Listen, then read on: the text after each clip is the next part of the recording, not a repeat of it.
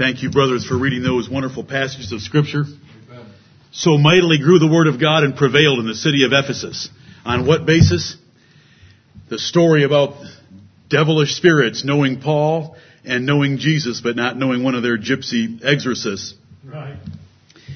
And then the people of that city that were converted, bringing their books together and burning them in a public display of repentance and conversion that was valued at 50,000 pieces of silver. That's how the Word of God grows and prevails mightily, because it's of men's changed lives.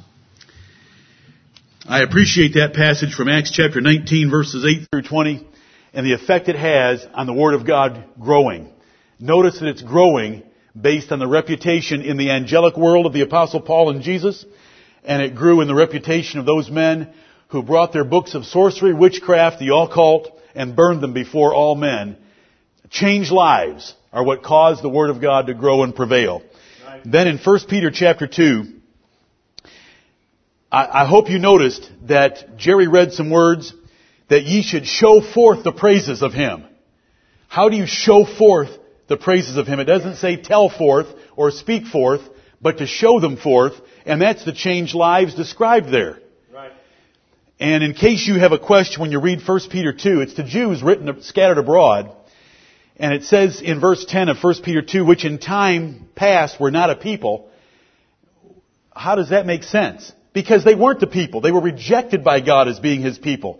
These were the tribes of Israel that were scattered abroad under the Assyrians, that were scattered into all nations, and God had rejected them.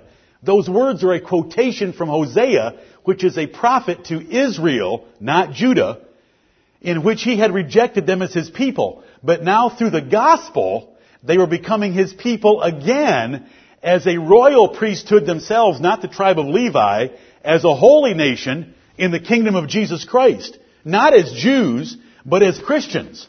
Right. That's what that verse is referring to in verse 10. And then he goes on to say in verse 12, which is a key verse, that if your conversation is honest among the world around you, and they refer to it here as the Gentiles, because he's writing to Jews, they may by your good works, which they shall behold, glorify God in the day of visitation. The day of visitation, according to Romans chapter 15, is when the gospel comes to a man. And Paul describes the day of visitation as when God led him to bring the gospel to those that had not heard it before. And when someone has seen the example of a Christian, and it is stuck in their mind, that person is different, then when they hear the gospel and God visits them by opening their heart and mind further to the gospel, it all connects with them and they glorify God for the good example that they have seen that confirms the preached word. And then twice, submission to civil rulers and submission to bosses. Both are based on the fact that you fear God. It says, submit yourself to every ordinance of man for the Lord's sake. For the Lord's sake. Not for the praise of men. Not to avoid penalties. For the Lord's sake. That's why we obey civil government. And then when it comes down to a froward master, it says in verse 19, it says that we endure grief, suffering wrongfully, out of conscience toward God. In both cases, if people ask us or they look at us closely, they're going to see that we're obeying civil government and we're obeying froward masters because we fear God, which results in them glorifying God, not glorifying us.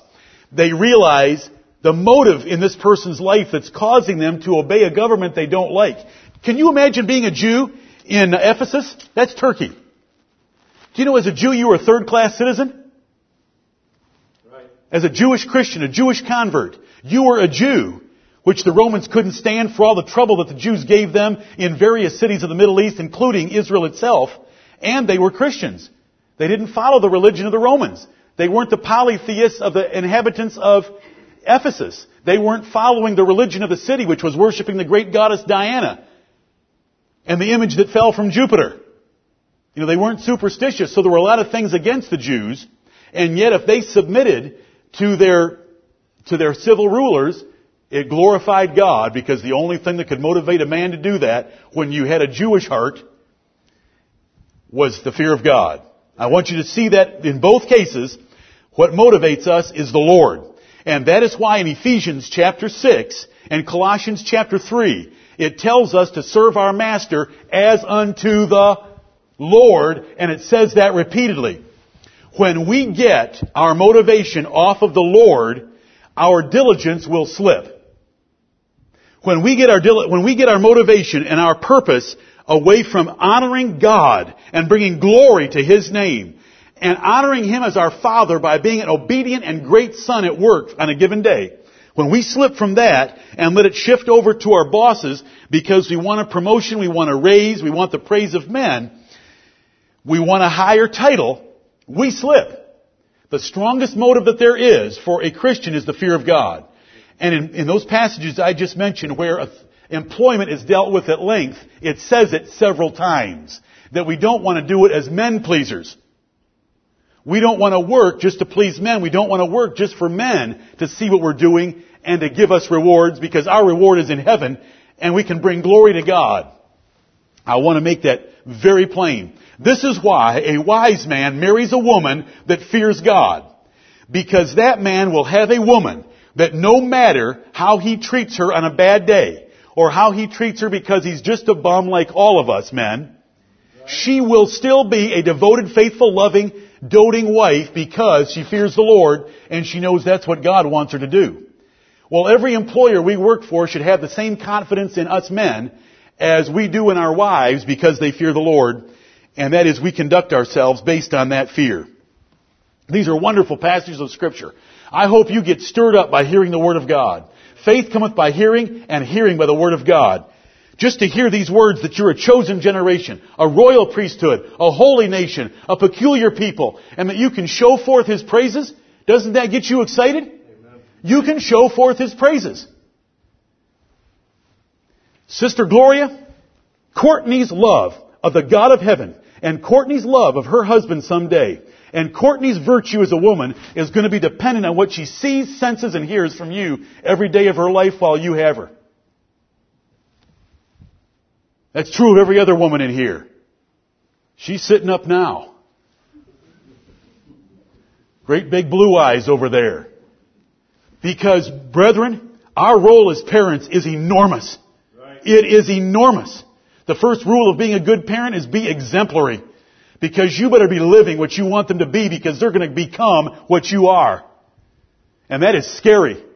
Big Buddhists beget little Buddhists always. Big Hindus beget little Hindus always. Big hypocrites beget little hypocrites always. Big carnal Christians beget little carnal Christians always, without God's intervening grace and miracle. Right. And we don't presume on that. That's why He tells us to be exemplary. You know, why did God love Abraham? Because I know that He will command His household to go in the way of the Lord before them. Abraham showed them how to do it, and he did it. Joshua said, as for me and my house, we will serve the Lord. He was out front. He was going to do it, and every parent had better realize the importance of what I'm teaching on this subject of the things which become sound doctrine. It is much of parents that has convicted me for the last couple of weeks on this subject. Now, I'm modifying what I intended to accomplish with you today, and so I'm going to take a few more minutes and give you a few more points because I'm in serious trouble. I have 6 pages of notes that I've prepared over the last 2 weeks, and I got through the first half of the first page. And I'm a little irritated about it, but I can't help it. And if you benefited from this morning, and I appreciate the feedback, then praise the Lord. And if we walk out of this place with nothing more than this, I am convicted that my life can glorify God without me saying a word about Him, although we should do that as well. That my life can influence everyone I meet to glorify God, that I can adorn the doctrine of God my Savior, that I can shut the mouths of gainsayers, that I can protect the Word of God from blasphemy, that I can promote gladness in the heart of God's people, that I can provoke them to love and to good works. Let's go out of here and do it. Let's show everyone. Let's show our children, our spouses, our families, our church, our neighbors, everyone that we meet. And may the Lord bless us to do it and to keep that thought always in mind. We are the sons of God, and we should be showing it to bring glory to our Father and His name.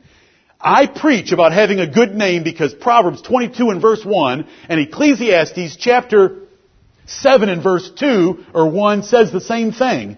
But we have another name. And that's the name of God that is attached to us. And He has staked some of His reputation on how we live. That may sound scary to you, and it's scary for me to say it that way. But you know what? It's Bible truth.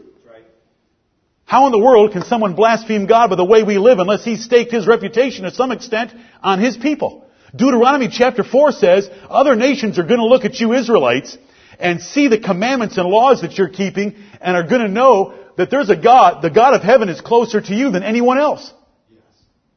His reputation is staked on us. We can disgrace it or we can bring glory to it. Grab hold of the privilege and the opportunity, as was spoken already by someone who stood in this pulpit today. Actions speak louder than words. So your actions must prove and promote the gospel of Jesus Christ. We believe so many things that the world doesn't believe. The world thinks that fornication and casual sex is super, super exciting. The world believes that two men jumping in the sack and trying to figure out how it'll work is super exciting. The same thing about two women. Sodomy. The faggots. They think that that is an exciting way of having sexual pleasure. Do you know what the Bible says? The Bible says that we contend with the wicked when we keep the law. Right. Do you know how we keep the law in the matter of sex? Because we have the happiest, most romantic, sexually fulfilled, exciting marriages in front of the world.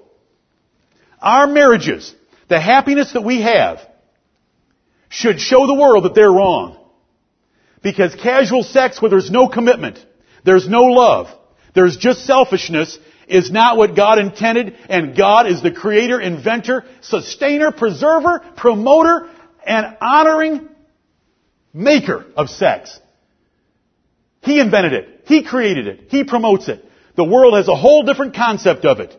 And we better show our children, the world, our relatives, our in-laws, everyone that sees us, that we have a great marriage relationship between us and our spouses. What a privilege. We can shut them down. They don't know anything about it. We have the manual on sex from the author of sex, the creator of sex, the inventor of it. He told us how it can be perfected in this world.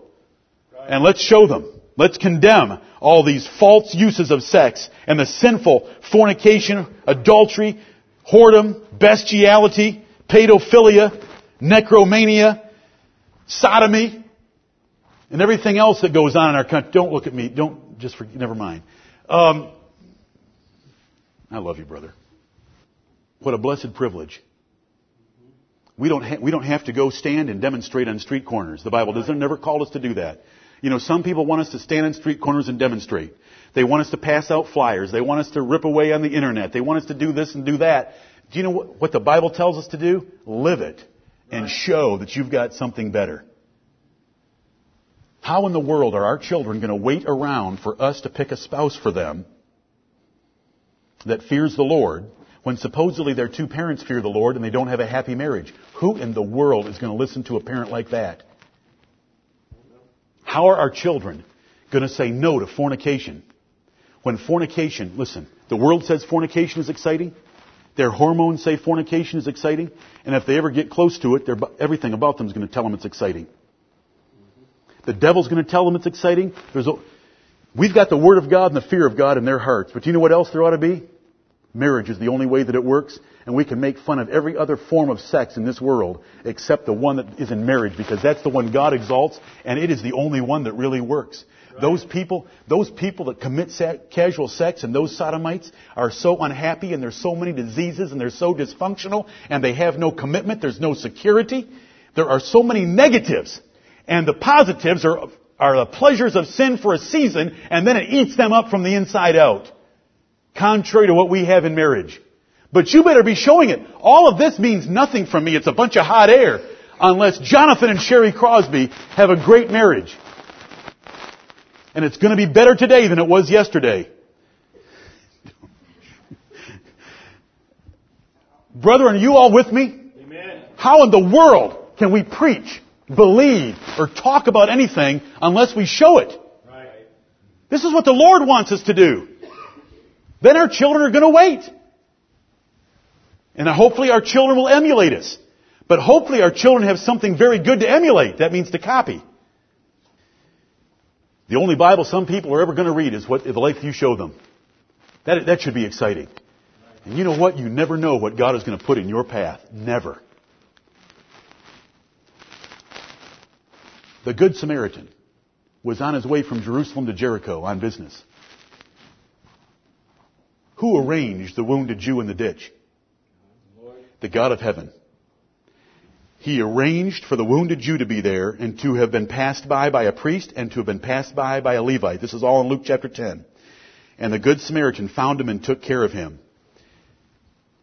Brethren, when the wounded Jew was lying in the inn with oil and wine in his wounds, all bound up, with a comfy pillow under his head, and cleanliness all around him, and a sheet pulled up to his chin, was there a noise coming out of his heart? It was a noise of thanksgiving for that Good Samaritan finding him and helping him. Where did the noise go?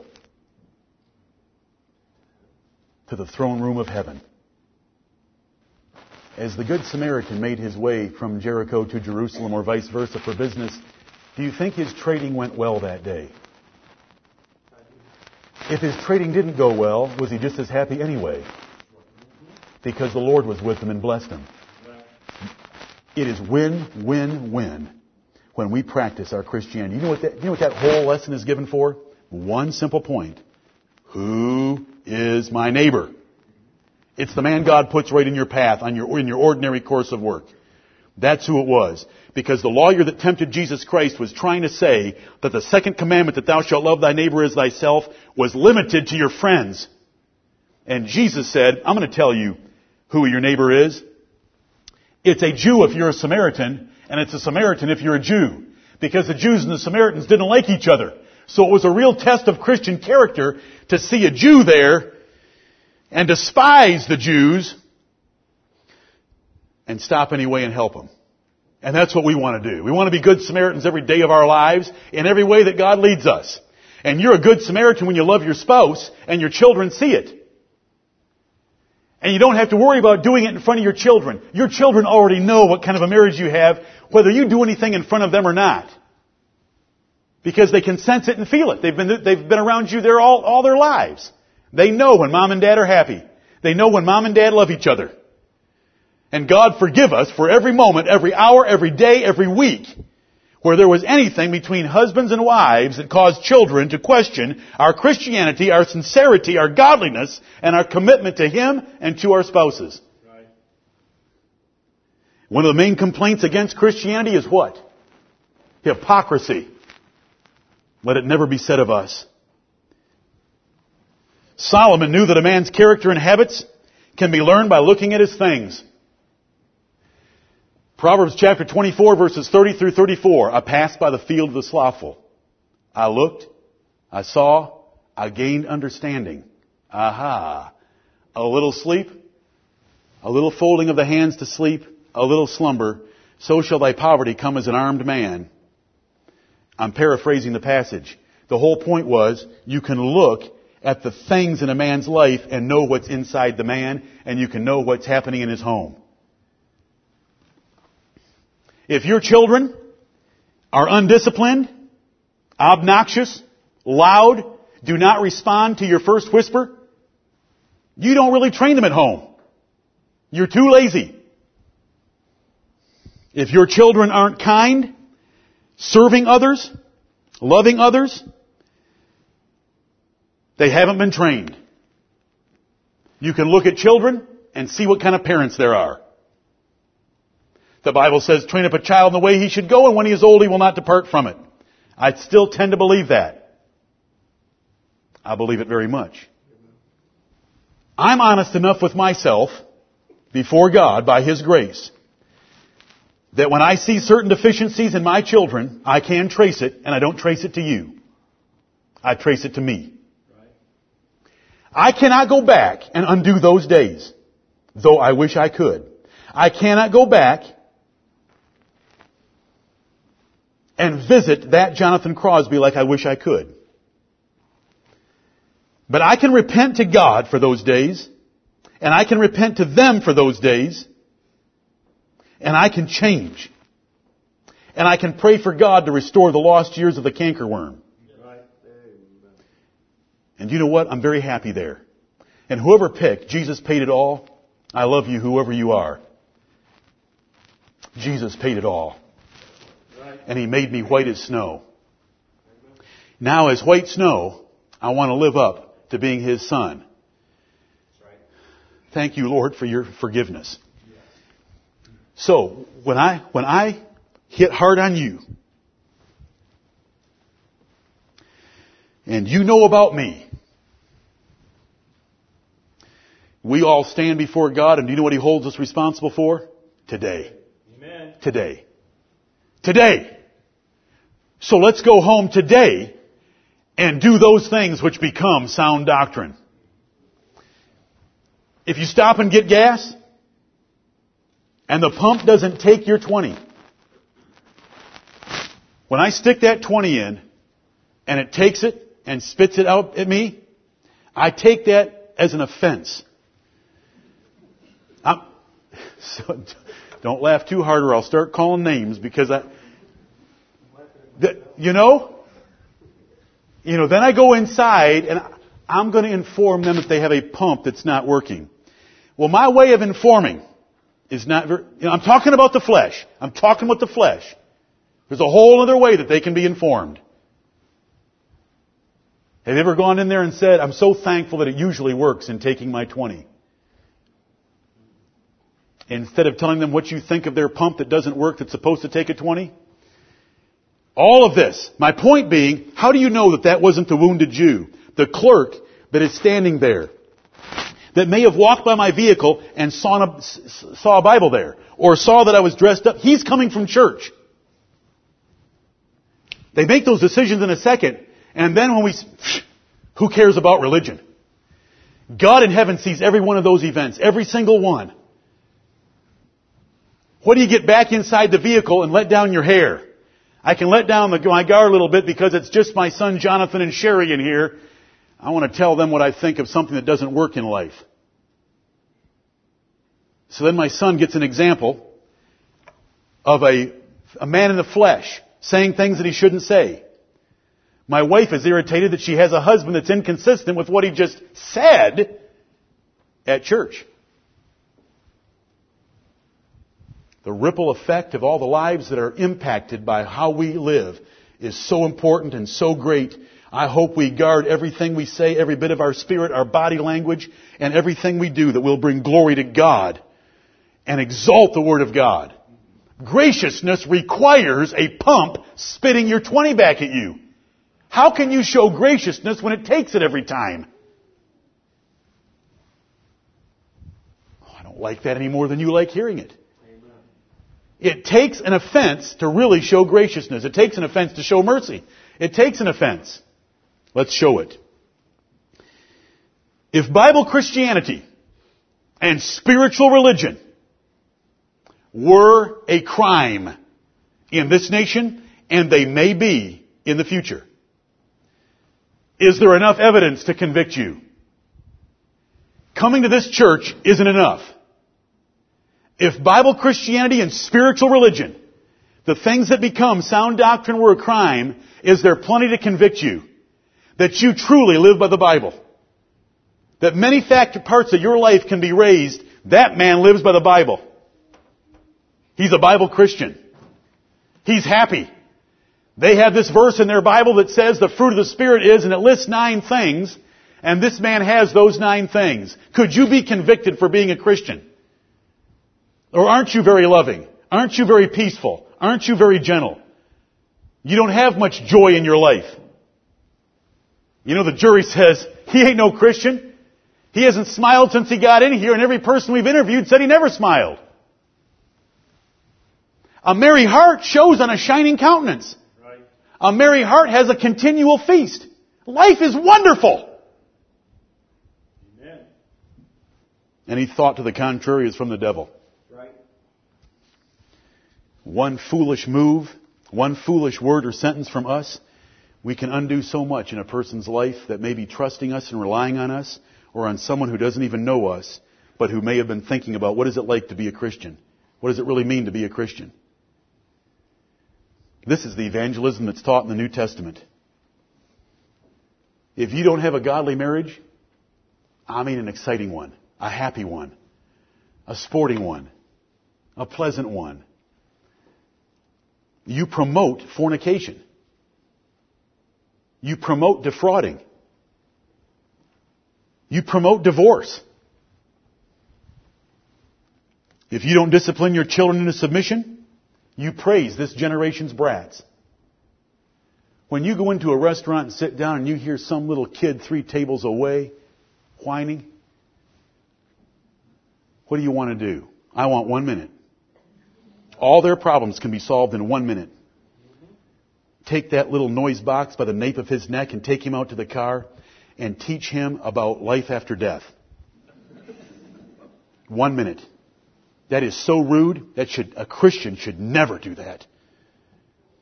Our children should conduct themselves in public. If we take them to a restaurant, that means they're old enough to be in a restaurant. If they're not old enough to be in a restaurant, you shouldn't take them to a restaurant because it's an inconsiderate pig that would take them to a restaurant when they're not old enough to conduct themselves in a restaurant.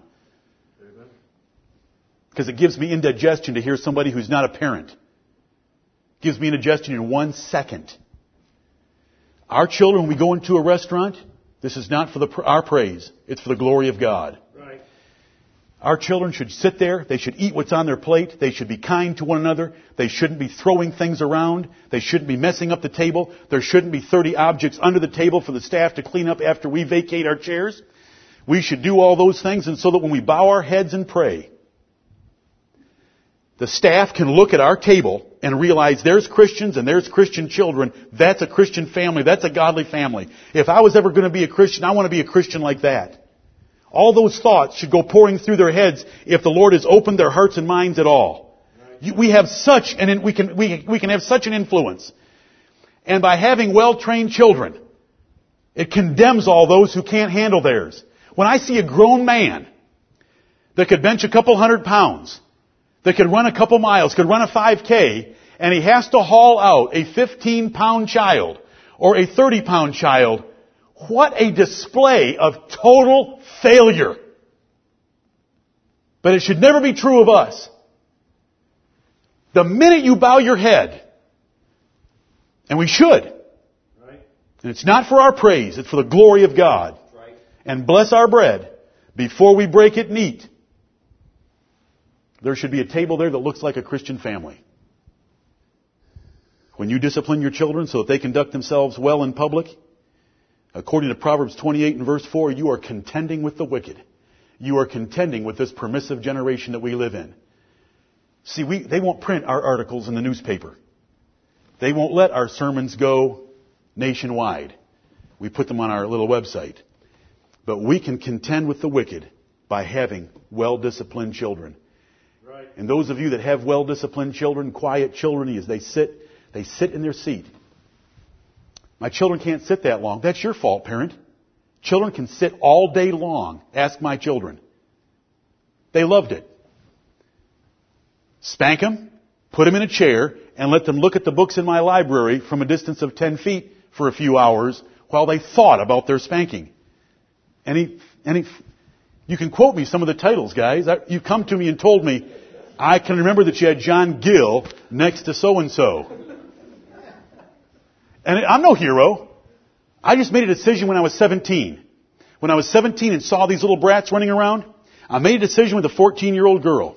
We will never have our lives ruined, nor will we ruin anyone else's life by brats. So we're going to discipline them. Amen. And they can be disciplined. I'm no hero for it. I'm just telling you, this is what we all have to do. Right. And every one of you in here, we need to do that. And for those of you that are doing it, and your children sit well and behave well, they sit in here. People come into our assembly. Listen, they're adults and they can't sit for 2 hours. And they see some of our little children sitting for 2 hours. They praise the God of heaven. We get the answer that we're wanting. We don't want praise. We're not doing anything. Do you know what the Bible tells us after we've done all these things? You know, there's a verse in the Bible. It's Luke chapter 17. When we've done all these things, we are unprofitable servants. We have done that which was our duty to do. There is no arrogance. There is no pride. There is no boasting in what I'm talking about. It's when we've done it all, we are still unprofitable servants. We can't lay claim to anything. It's by the grace of God. But what a testimony to take them in public, to be able to push your cart down the row, have the one sitting in the little seat, smiling and giggling and playing with itself, rather than clearing the shelves that are at the 4-foot level. And the other two playing tag or touch football or tackle football in the aisles. I'm sorry, Mom and Dad, for every time you took us to a department store and Paul and I would run up the down escalator and run down the up escalator. Sorry, brother. Don't tell me you don't remember.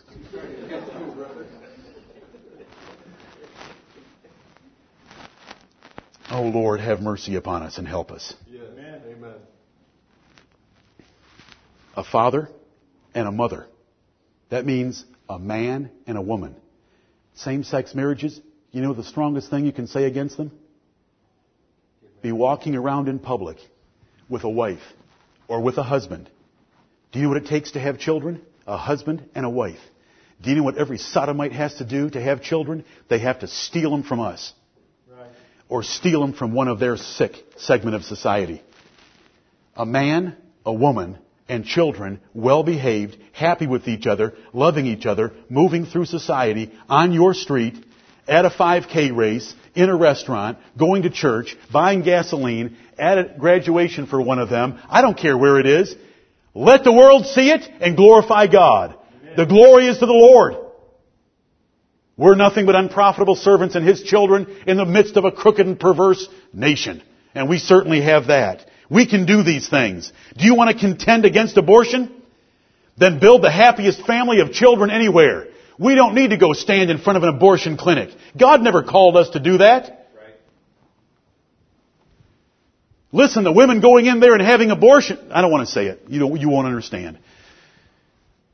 The best thing we can do against people committing abortion is to love our children. Right. And to be happy about our children. And to treat them in such a way that they're happy with us. You know, the Bible tells fathers not to provoke their children to anger or to wrath or that they would be discouraged. All that's taught in the Bible. We need to give our children hope. We need to give our children happiness. And a happy family is the way the Lord wants us to contend against abortion. We don't have to write. We need to live. We need to have big families. We need to love every one of those children. Delight in them. What are you so happy about? I'm just happy about my big family. You like paying that grocery bill you're going to have to pay for that cart? Yes. Oh, yes. To sit with this family around a table and feed them? It's precious. It's olive plants round about the table. Start quoting the Bible. They asked you. Amen. That's how you want to contend against unions? Then work harder than anyone else at your company. Right. And if they ever ask you what you think about unions, tell them.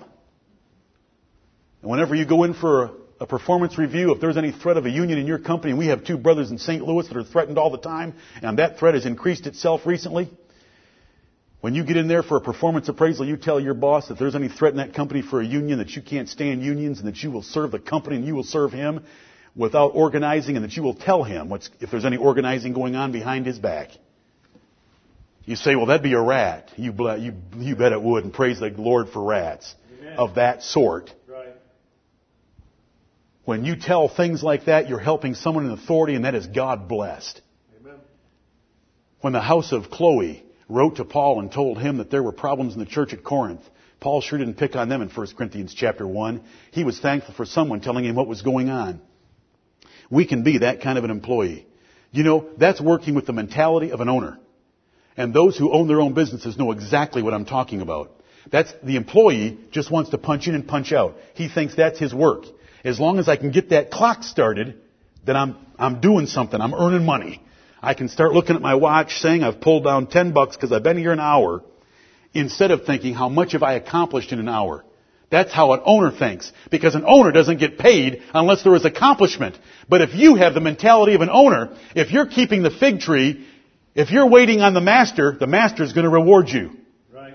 I know I've repeated myself and I don't care one bit. It is by repetition that things are drilled into your mind. And I hope tomorrow that you go to work and that you are diligent. That you please your master well in all things. That you do not answer again, that there is no purloining of time or anything else that is there, but you show all good fidelity to adorn the doctrine of God your Savior. And you hit that place thankful that you have a job, because brethren, the roles of those that don't have jobs is increasing right now. And if you have a job and you're being paid well, it is a privilege, it is a blessing, it is a pleasure, it is a gift from God. Use it well. It could go away. The Jews who had the religion of God caused blasphemy by their hypocritical lives. Romans chapter 2 and verse 24 puts it this way by the Apostle Paul.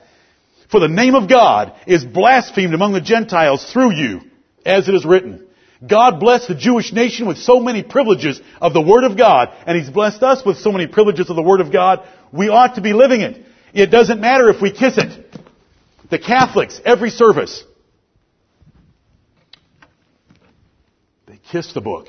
They carry it over and they put it down. And let's open the Gospels. They treat it with such reverence, but they don't keep it. Right. And the Jews had the Word of God. The Pharisees memorized the Bible, but they didn't keep it. And the name of God was blasphemed because there was one name given to the God of one nation. And it was the nation of Israel, and it was Jehovah. And the other nations of the world heard about the name Jehovah being the name of the God of Israel. But when they heard about the conduct of the Jews, they blasphemed the name of Jehovah because of the wickedness of the Jewish people.